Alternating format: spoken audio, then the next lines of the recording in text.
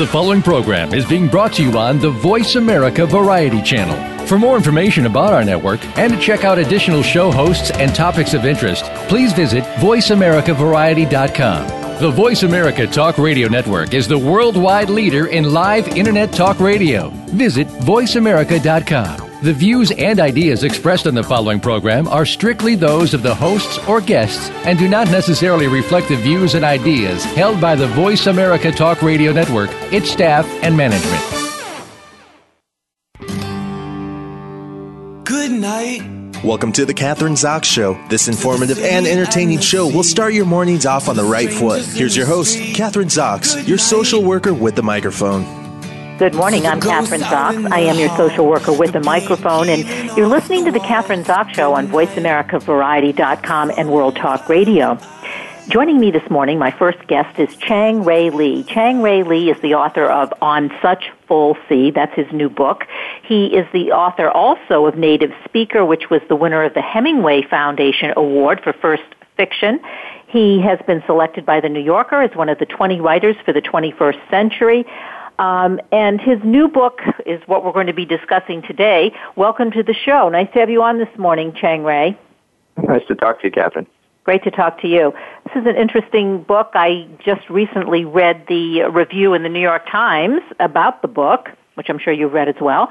But On Such Full Sea has been described as a chilling dystopia, a century or so beyond the present, where abandoned post-industrial cities like Baltimore have converted into forced labor colonies and populated with immigrant workers. So this is kind of a future, not kind of, it's a taking a look at the future or the possible future. I know, why don't you describe the book, and I'll let you start. Okay. Well, the book is set in the future, and it's a story that sort of took me by surprise. In fact, I don't normally write futuristic books or so-called dystopian novels. I'd enjoyed science fiction as a kid, but normally I write about contemporary situations or historical situations, but this book was sort of came upon me because I had a premise about for a story that I liked, and that premise was what you mentioned. The idea of taking decaying urban areas of the United States, and I think a lot of us have seen those kinds of things, particularly in the Midwest and Northeast, post-industrial kind of towns where manufacturing had disappeared and neighborhoods had become ghettoized for that reason and lots of others. And as a citizen, I've just been sort of frustrated with seeing all these things, especially when I went on book tour, and I thought, well, why can't we allow people to live there? There's this particular neighborhood of Baltimore I'd been seeing, and it had been boarded up and really sort of cleaned out of people. They hadn't raised it or knocked it down; it just forced all the people out. And I thought that, why not have some settlers from somewhere else, live there be brought in en masse and see what they can do with it. And of course, such a thing would never happen in contemporary times. But I thought that maybe in a different kind of America, in a place 150, 200 years from now, in a time 150, 200 years from now, that perhaps such settlers would be needed and maybe even welcomed, to produce and provide certain goods for the people of that time. But of course, once you start thinking about the future, and actually set a story there, you have to describe that future. And I guess the way that the future America that I saw had developed was, quite a chaotic, difficult place, a place that was riven by class, pretty rigid class divides, so that the rich and the workers and those with really nothing were really set apart from each other. So this is an exaggeration of what's happening right now, or we're talking about the 1%, and there is a stratification in terms of the rich and the poor. So this takes it even, I guess, to another degree. So we're talking about class and race. An exaggeration, more an extrapolation of what I see as, again, I mean, I think we're all sensing as citizens, no matter our economic status. I think we all have to admit that there's been a divide, that there are sort of walls between us, the 1%, the 99%, or even the 0.1%, and then of course an underclass of people who, and I'm describing our society, who are constantly have diminished healthcare, diminished education, diminished opportunity, and I guess that's one of the things that I just in the course of writing the book realized about myself and my views of our society, about what my anxieties were about the certain trends in our civilization. Yeah, well, you also talk about environmental catastrophes. I do, yeah. I mean, and not as much in the book. It's sort of literally the atmosphere around the book. The extremes in weather and some, poisonings of land, and that's one of the reasons why the workers in this place called Baltimore, which is the former Baltimore, they raise in the novel pristine fishes and vegetables for the elite charter class who can afford those things, and they do that because you really can't raise food anymore outside because of the environment. And also there's disease. I mean, you talk about this, cancer-like disease that prevails as well? Right, yeah. There's a cancer-like disease called C that basically everyone in the society eventually will succumb to. And that's sort of accepted by the people in this world.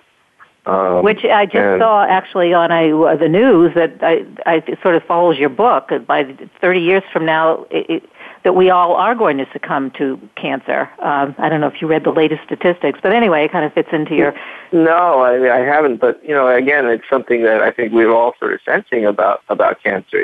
We have so many research dollars going to the cures of cancer, but cancer is sort of a disease of our times, isn't it? It's sort of our cells mutating, going wild, out of whack, and we can't really figure out exactly why it happens. It seems to be a moving target, and that maybe it's a disease that I hope we can conquer, but one can imagine a future in which it hasn't been conquered. And that's sort of the atmosphere, the situation of the world, and one of the things that catalyzes the story is that the fan, who is a 16-year-old girl, a fish diver, she's the heroine of the whole story. Yeah, she's the heroine of the novel. Yeah. Her boyfriend actually disappears, and it's presumed that he disappears because he's actually discovered to be C-free, someone who's not going to succumb to the disease, and so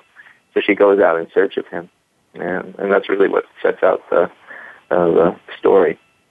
Well, does Fan become this young girl? Does she become the symbol of the person who can save the world for us? Because as you describe the world post Baltimore in this futuristic time, it sounds horrific, and all of these, what we just discussed, the environmental catastrophes and disease and cancer and the stratification of the rich and the poor have all come to kind of fruition. And yeah, I mean, I don't know that she's not the typical hero in that she has a lot of. Her role is not to fix the world or save the world. I think it's more she's a symbol of a certain kind of I suppose liberty and freedom from the world. An idea that the people of on such a full sea can find a way to break out of their circumstance. Maybe not be free of the diseases or the poor environment, but can break out from something that I think all that chaos and all those burdens have what all those things have done to them, which is really suppress not just their freedoms but their imagination. And I think what Fan does in the book is that she risks everything to go out, and of course she has all these exploits, but She's someone who doesn't want, who's not comfortable or settling to stay in her place. And I think that's one of the things that the novel is interested in about the problems with staying and accepting your place. And Fan, of course, does the opposite of that. So she is our hope or can be, or it symbolizes hope, but doing something about it, that she's able to extricate herself from this. Right. Yeah. She's quite active, and part of the story, really half the story, is just her adventure out into this world. She goes out into the so-called open counties where there's no governmental oversight. People are really living hand to mouth, really left to their own devices, and so she encounters the world there, and then eventually we'll get to a charter village where they have everything, but they seem to be empty in other ways. And I think one of the things that I enjoyed about writing the novel that I didn't quite anticipate enjoying is creating a little, these particular societies and cultures, and then trying to see how those particular societies and cultures influenced and form the people within them, and that's something that I've been interested in, I think, all throughout my career as a writer, how culture and community, form and deform us as individuals. Yeah, well, Fan is a fictional character, and the book is a novel. Can we talk about that in terms of like what is happening today, in reality, and maybe what we could learn from the novel in terms of what do we need to change today so that we don't end up in this futuristic Baltimore? Well, I think one of the things that the novel talks about, you mentioned it, is the class stratification. But to me, it's, that obviously there's, in a capitalist society, there will always be classes, right? But I think one of my concerns in the book is that the class structure is getting calcified so that there's no mobility anymore. In fact, there's not even dream of mobility in the world of On Such a Full Sea.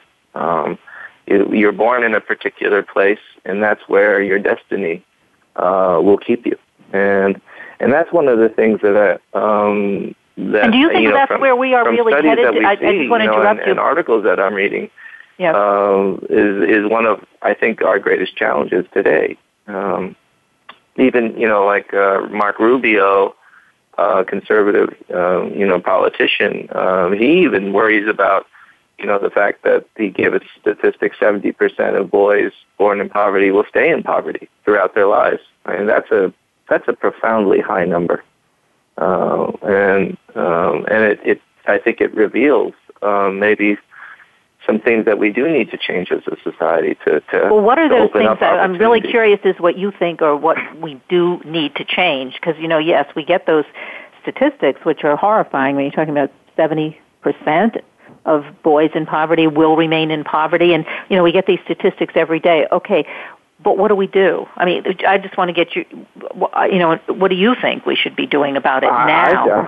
I think it's, we should put more resources towards early childhood education, early childhood daycare, and after, so people can work, and they're, people who can't afford to pay for private preschool, who are, say, working minimum wage jobs, so that their kids can be looked after and educated in a safe and supportive environment. The other side of that, of course, is to pay people enough so that if they're not, working professional jobs or higher service jobs, that they can provide for themselves and for their kids, where you don't have a situation where minimum wage workers are actually needing to do food drives at Christmas so that they can afford to eat decently. So, one of the, it brought me back to one of the influences of the book, and for me was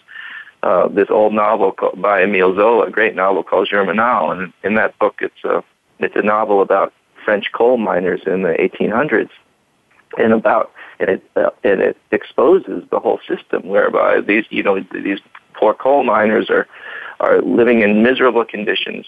They're paid very little, but then they're paid in only company scrip, that they can only, it further enrich the company because they can only shop at those stores, but of course they get behind, and so it's this vicious cycle. And I think we're beginning to understand that unfettered, our system may be in the way that the laws are structured, and tax laws and inheritance laws, that the society is structured for a winner-take-all situation, and so that the income distribution, it gets way out of whack, rather than, again, we all want, I think we all believe in a certain sort of capitalist society, but maybe we're beginning to see the beginnings of a capitalist system that, at least the way we have it now, where the opportunity doesn't exist,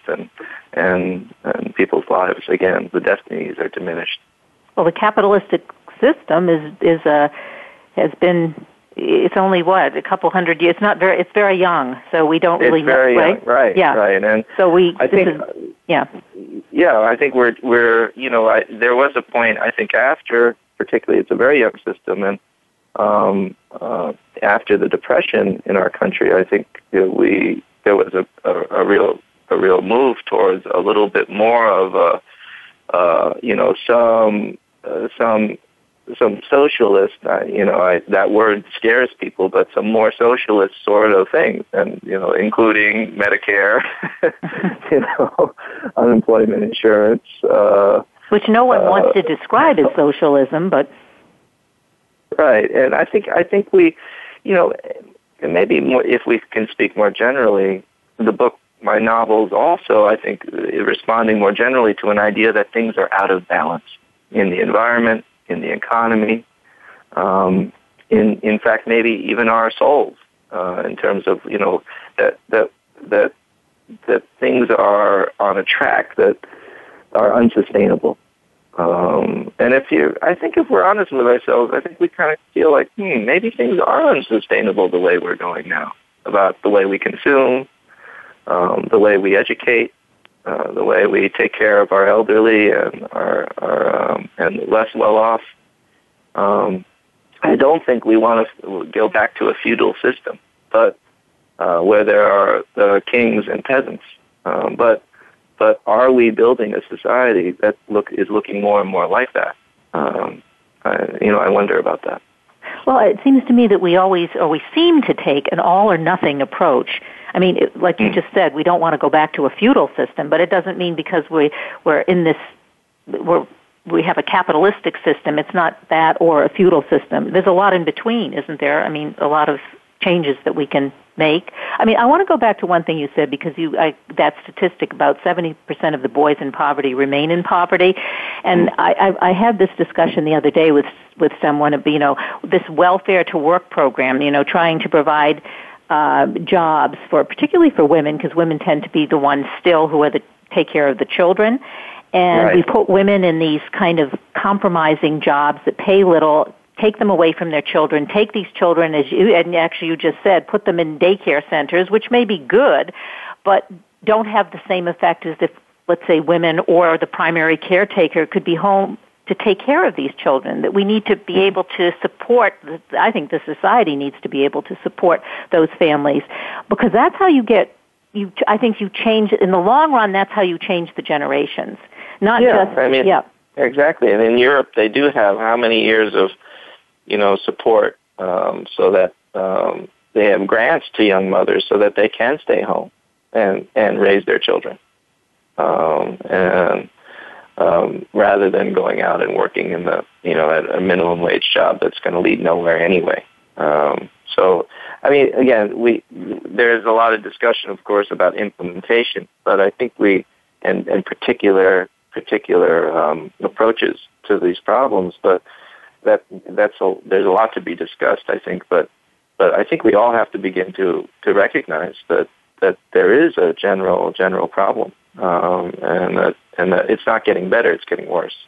And that's one of the things that surprised me about the writing of this novel, was that I guess as a regular citizen, and I live a comfortable life as a college professor and as a novelist, I didn't realize how much it worried me, and how much anxiety I actually had about certain trends. Well, as a college professor, I mean, you're connected to young people, obviously. What's their well, first of all, what's their response to your book, and what kind of discussions has that led to in terms of what we've been talking about today?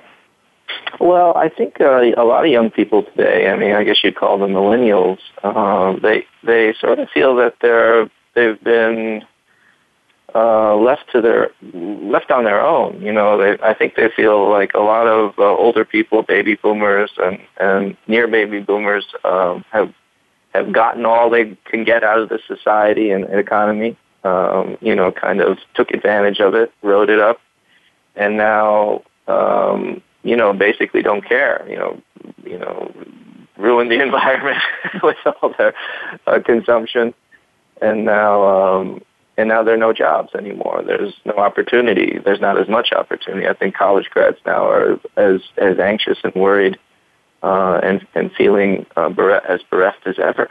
Are they looking for different kinds of opportunities? I mean, I'm a baby boomer, and my generation was, you know, looking for jobs that would at least last 10, 15, even 20 years. So you have the millennials. They don't even, I think their expectation is not to stay in a job more than 2 years, as I understand it. Yeah, because those jobs don't exist, particularly for people who don't study, you know, accounting or business. You know, if you're interested in the humanities, and I think that's a super important thing, you know, look at all the ways in which, you know, potential job opportunities have really disappeared in journalism, you know, and in other kinds of writing-related jobs. You know, those kinds of jobs don't exist anymore. So, and now you even have, and so it creates this other trend where people are just saying, look, I'm just going to get educated so I can get a job, rather than being educated and then getting into a job and learning that job. You know, so it's, you know, are we getting too focused as a society, you know, too utilitarian? You know, why do we give anyone an education? And why don't we all just learn how to run a business right from the start? Well, because you know, there's something to reading books and learning about history and learning about other people's that makes us better. Yeah, and better understanding the context in which we live and where we've come from. And I mean, I agree with you. Although I think we spend too much time, and I'd like you to comment on this. We don't have that much more time left, but I think we spend a lot of time talking about the jobs that no longer exist anymore. They don't exist anymore, whether it's the car industry. Things are changing and evolving. So why can't we focus on what jobs will be different, the way we approach work will be different. All of that is different, and especially, you know, to me it seems like that's something that should be talked about in college campuses, but we kind of focus on what was, and it's like that's over. Yeah, well, that's true, and I think the kids are pretty resourceful, actually. They end up creating their own jobs in some ways, you know, either with the new media economy or in some way related to that. You know, I think a lot of my students end up doing writing inside of, you know, software developing companies or creating their own blogs and own websites and, you know, mini businesses. It's not an easy go, but it's definitely more self-creative, which is nice. And I think that's probably the way they're going to go. And, you know, I think my students are a little bit disappointed about what their prospects are, but I think they actually work hard as anyone else. So I'm still hopeful. Yeah, I'm very hopeful, and I keep going back to the baby boomers. We had the Vietnam War, and we had women's issues and civil rights issues, and kind of, you know, the way you're describing your students, even though the issues are different, but the attitude and the feelings are very similar, you know, and nuclear power and all of those things were all part of my college experience. And, you know, it was sort of like the world has come to an end. It didn't. But so I'm always trying to fit that into, like, you know, what you've just been talking about, you know. Well, we've been talking about the issues of and related to your book, you know, this whole idea of stratification and the rich and the poor and climate change and all of those kinds of things. We only have a minute left, so I want to just mention your Chang-rae Lee, On Such Full Sea. It's actually On Such a Full Sea. On Such a Full. They left out the A. Yeah.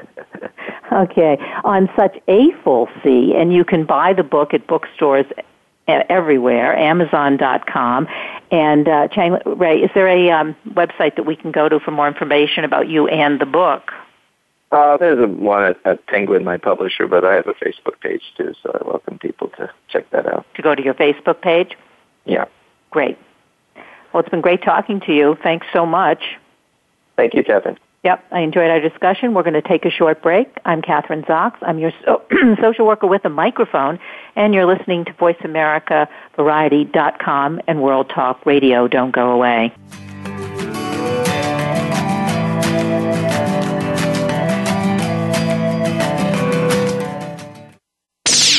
The Internet's #1 talk station. #1 talk station.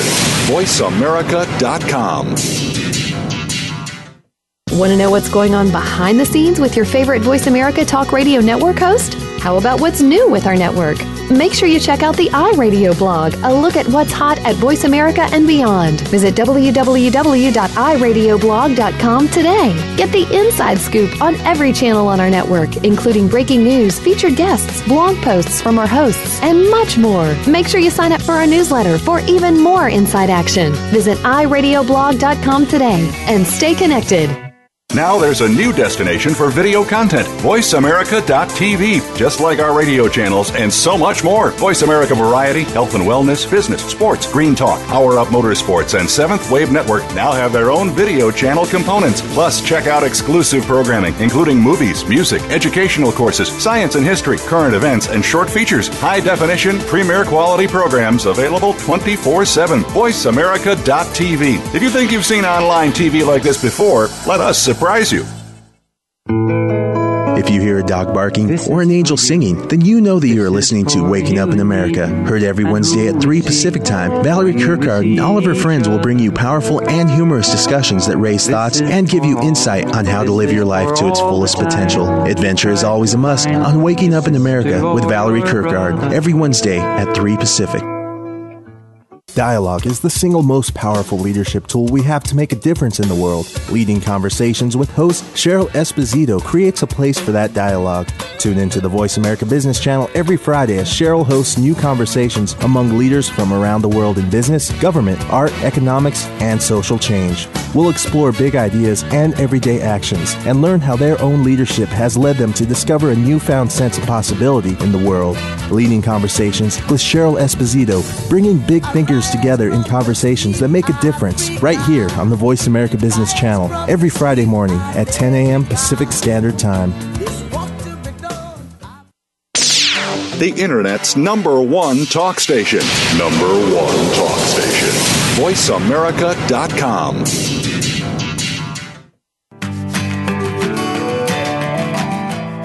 You're listening to The Kathryn Zox Show. If you would like to join our conversation this morning, call now. The toll-free number is 866-472-5788. That number again is 866-472-5788.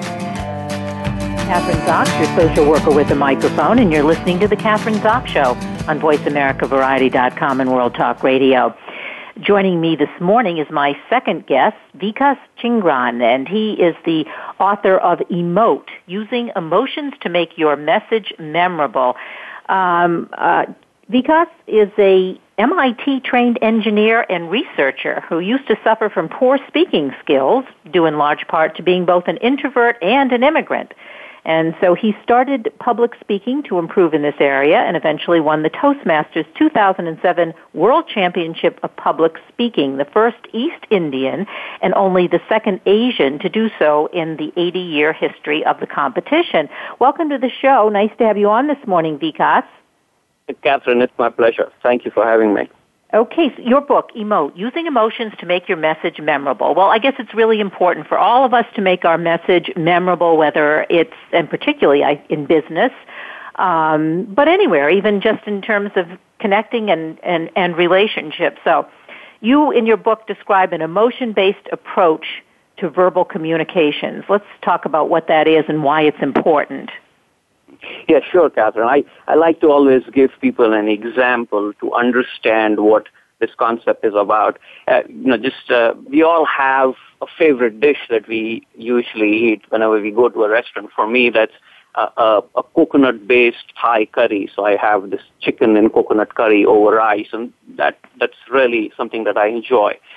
But I always look back and think about the two questions. First, what fills my stomach? And it's pretty clear that the rice and then the chicken really fill my stomach. But that's not why I remember the dish and go back and eat it again and again. The reason I go back is because of the sauces and the spices. And this analogy actually goes over to speaking and communications very well, because even though people come and talk to you and listen to you because of the information you provide, they will never remember the information if that is the only thing you provide. The reason they remember the information is because the sauces and the spices, which in a speaking context are the emotions that go with it. So the emotions really make your information memorable. And that's really what the book is about. So we're talking about the transfer of emotions when you are transferring information or communicating. That's right. And sometimes we forget about the stories and the emotional side of the information that we are providing. Any information we provide has a story behind it. How was it collected? What is the background? All of that we tend to forget and just share, this is it, this is the final result, without realizing that is not how people will remember it. They will remember it if you provide the stories and the emotions behind it. That is what will make your final information memorable. And so we tend to provide so much of information without realizing that almost none of it will be remembered by the audience unless we provide the emotional aspect to it. Give us an example of that, of someone who is able to do that, and perhaps maybe the opposite of when there is a lot of information, but we never get too much of it because of the way it's presented. That's what you're talking about. So, give us a context in which we can, of a speech or, some kind of a communication process that would be helpful for us to really understand what you're talking about. Absolutely. So let me give you a couple of examples and then maybe describe a process of how this could be done.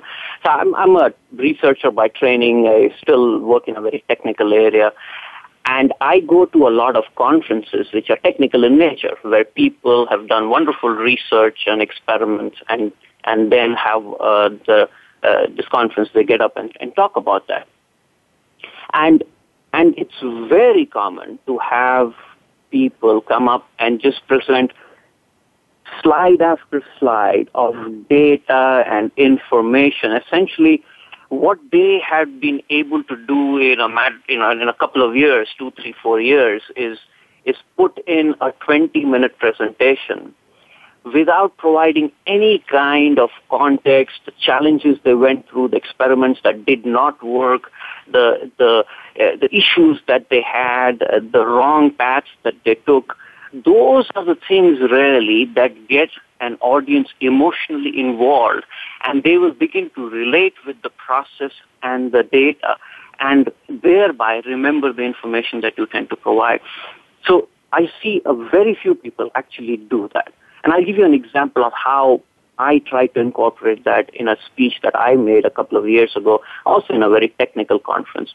It was about some data that we in our company, a bunch of researchers, had collected, and it was very unusual. And only when we were able to go back and understand what the data was about, were we able to understand how it relates to what the technical findings were. So essentially, it made sense, but we had to spend a lot of time understanding why it made sense or how it made sense and provide a great insight. So I thought, well, this is very much like a criminal case, So I thought about Sherlock Holmes and said, this is how Sherlock Holmes does his work. He walks into a crime scene, nothing makes sense.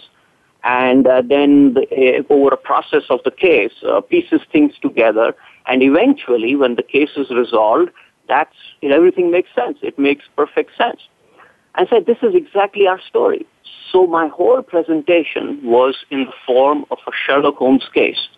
And I came in, and the first slide was the crime scene. And the crime scene was where the data was collected, and it was about these, criminals, a bunch of researchers who went about doing, finding out some information, and eventually it was resolved, and when it was resolved, everything made sense.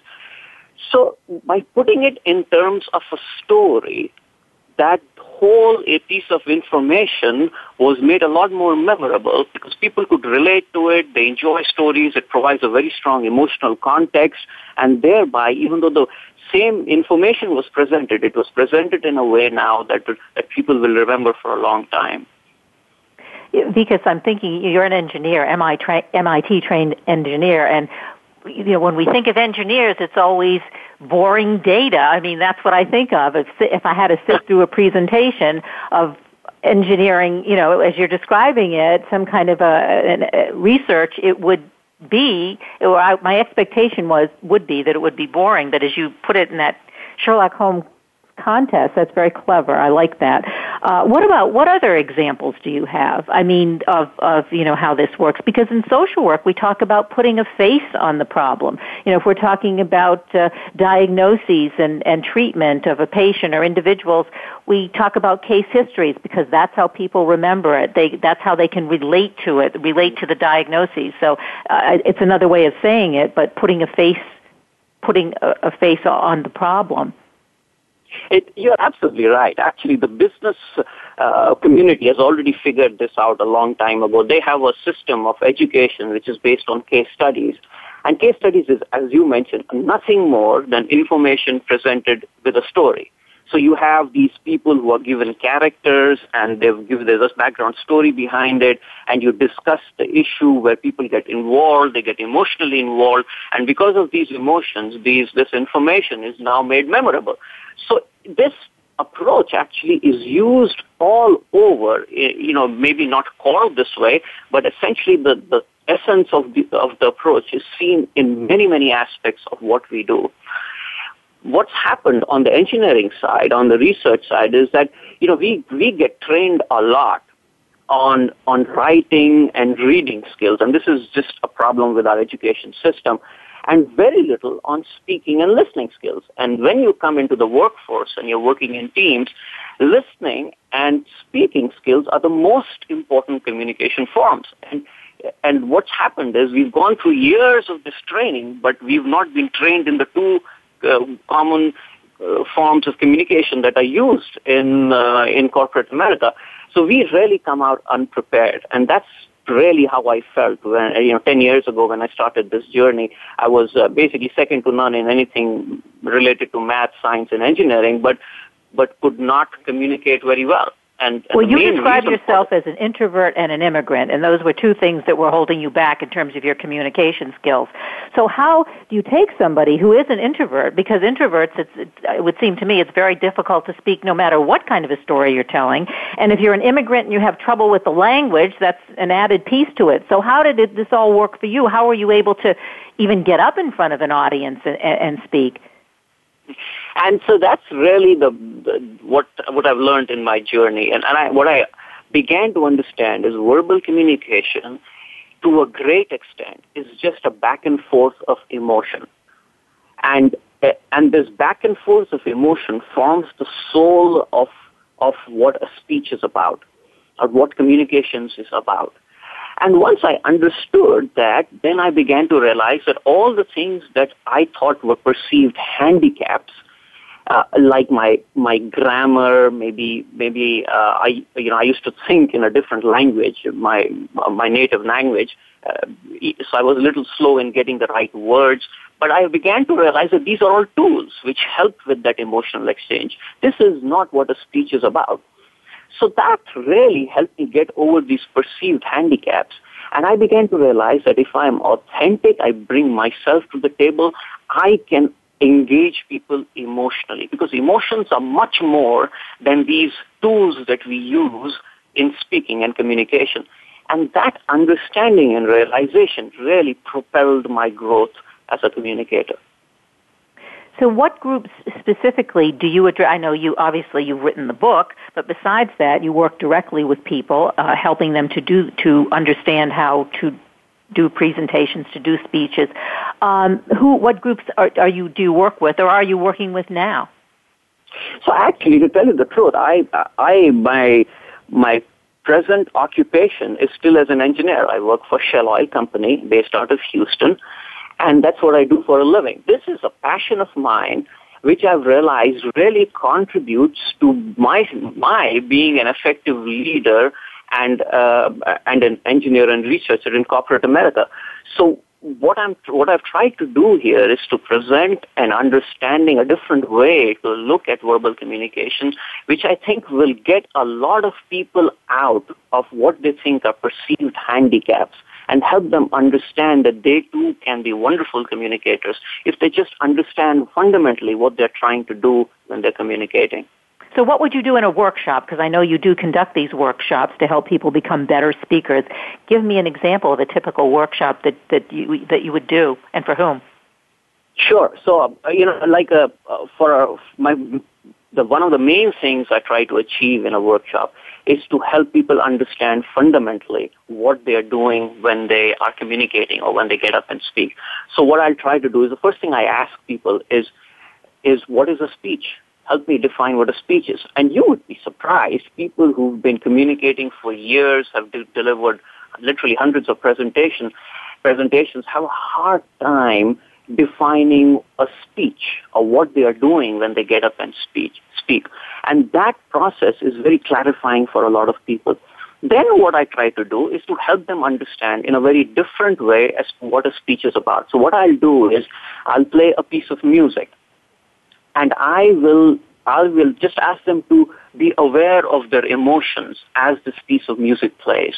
And I choose the piece of music so that after 3 or 4 minutes, their emotional state is completely changed. So they were maybe emotionally neutral at the start of the piece of music, and after 4 minutes, because of a music composer who really knows how to work with emotions, they would feel excited or sad or really thrilled and victorious, so a lot of energy would come just after 4 minutes. And I tell them, this is exactly what a speech is. It's just that you are using different tools. You're using verbal, words, grammar, you're using vocal varieties, gestures, stories, but essentially what you're doing at a fundamental level is working with the emotions of your audience.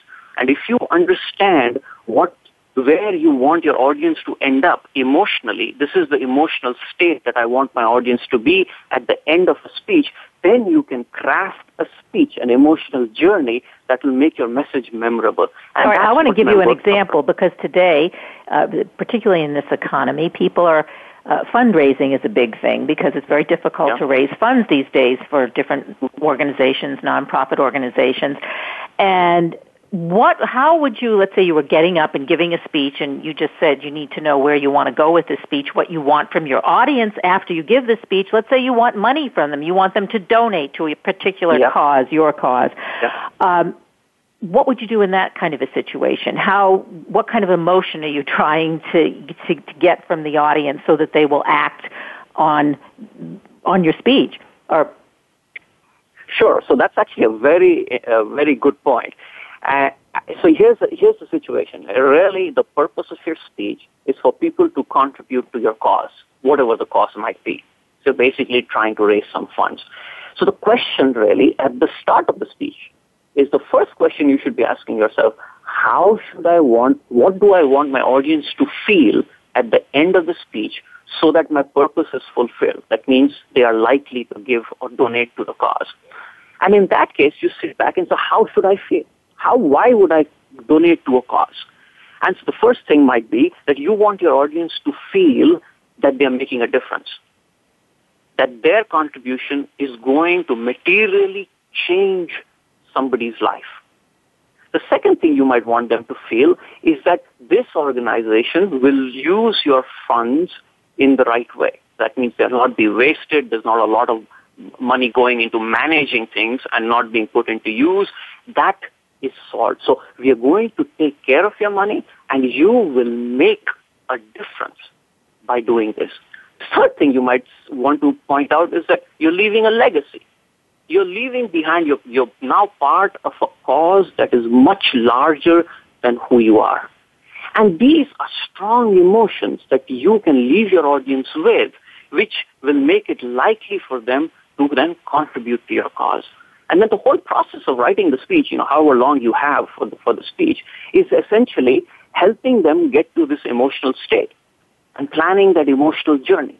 And if the end of the speech, if you have made them feel this way, then in my opinion, you have delivered a wonderful speech. Do you ever want your audience to feel guilty so that after, they will do something because they feel guilty? You've created this sense of guilt for whatever it is that you want for them? Oh, absolutely. So here's the real interesting part about working with emotions. The good emotions that we deal with, love, joy, are very soft emotions. The stronger emotions are actually the negative emotions. Anger, hatred, fear. These are very strong emotions.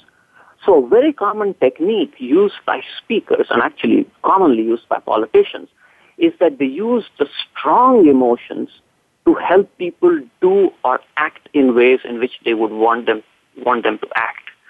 So you could use very strong emotions, say for some, just to give you an example, say I want people to stop smoking. Okay? And so I go up and do a pitch. Now I can talk about wonderful health benefits and this and that, but what I could also do is use very strong negative emotions like fear of death, like losing something, negative emotions, fear of guilt, guilt, and then turn it around and say, I don't want you to feel this way. And that is why I want you to stop smoking. And that could be very powerful because the negative emotions are much stronger than the positive emotions. So, in other words, you want people to stop smoking, you make them feel guilty that smoking may cause their child to become ill or sick or even die because of secondhand exactly right. smoking. That's exactly right. Well, you mentioned politicians. Okay, let's talk about how do politicians get us to vote for them? I would be surprised if you don't find politicians talking about using fear and anger as a common strategy before elections to get out the vote and get people on their side. So instead of talking about what they bring to the table, they talk about the fear and the anger on their opponent. And basically, you need to elect me because this is what's going to happen to you if you elect this other guy. And those emotions are much stronger. So what they do is they understand that these strong emotions will propel people to act and come out and vote. And essentially what they're doing is vote for me because this is what's going to happen if you vote for your opponent. And that's how they get out the vote, understanding that the stronger emotions are the negative emotions and thereby using them. It's unfortunate, but that's why they do it. Here's another, this is more of an individual example. Like, it's not exactly a speech that you're giving to a lot of people, but let's say you're trying to convince a panel that you should be hired for a job, whatever the job is. You're going into a company, you're being interviewed by 3 or 4 people, it may be individually, but maybe all at the same time. So then you're sitting there and you are, in a sense, giving a speech about yourself. Yep. So what do we do? How do we get hired for that job? So this is another very similar situation where you're being interviewed for a job, and the real question you need to ask is, how do I need these people to feel for them to give me an opportunity? Is essentially the question. And you could come up with a couple of emotional states that you want to leave these people with. One is competence, and second is that if you don't hire me, then somebody else will. So I bring a lot to the table. If you don't hire me, then somebody else will. So that's an emotional state that you can leave them with, which brings a lot of urgency to make for them to make a decision. Okay? So these are a couple of emotional states that you can leave them with. And how you do that is the process of preparing for the interview. What do you do to help them understand that or make them feel that you're competent? What do you do in the interview to help them understand that you bring a lot to the table and that your skills are valuable in the market, and if they don't make a decision, then somebody else will probably offer you a job pretty soon. So that's the process of preparing for an interview. But eventually, you want them to leave with these two kind of emotions so that they can make a decision quickly. They're propelled to act. Well, I'm kind of honing in now and getting even more personal, because I know it in your bio you say you live with your wife and your 2 sons in Houston, Texas. Okay, 2 sons, you have children. I don't know how old they are, but particularly as your children get older and teenagers, and I'm a social worker, and so I'm interested in how you would use your techniques to convince your children, let's say your teenagers, to do things that you think are good for them that they absolutely don't want to do.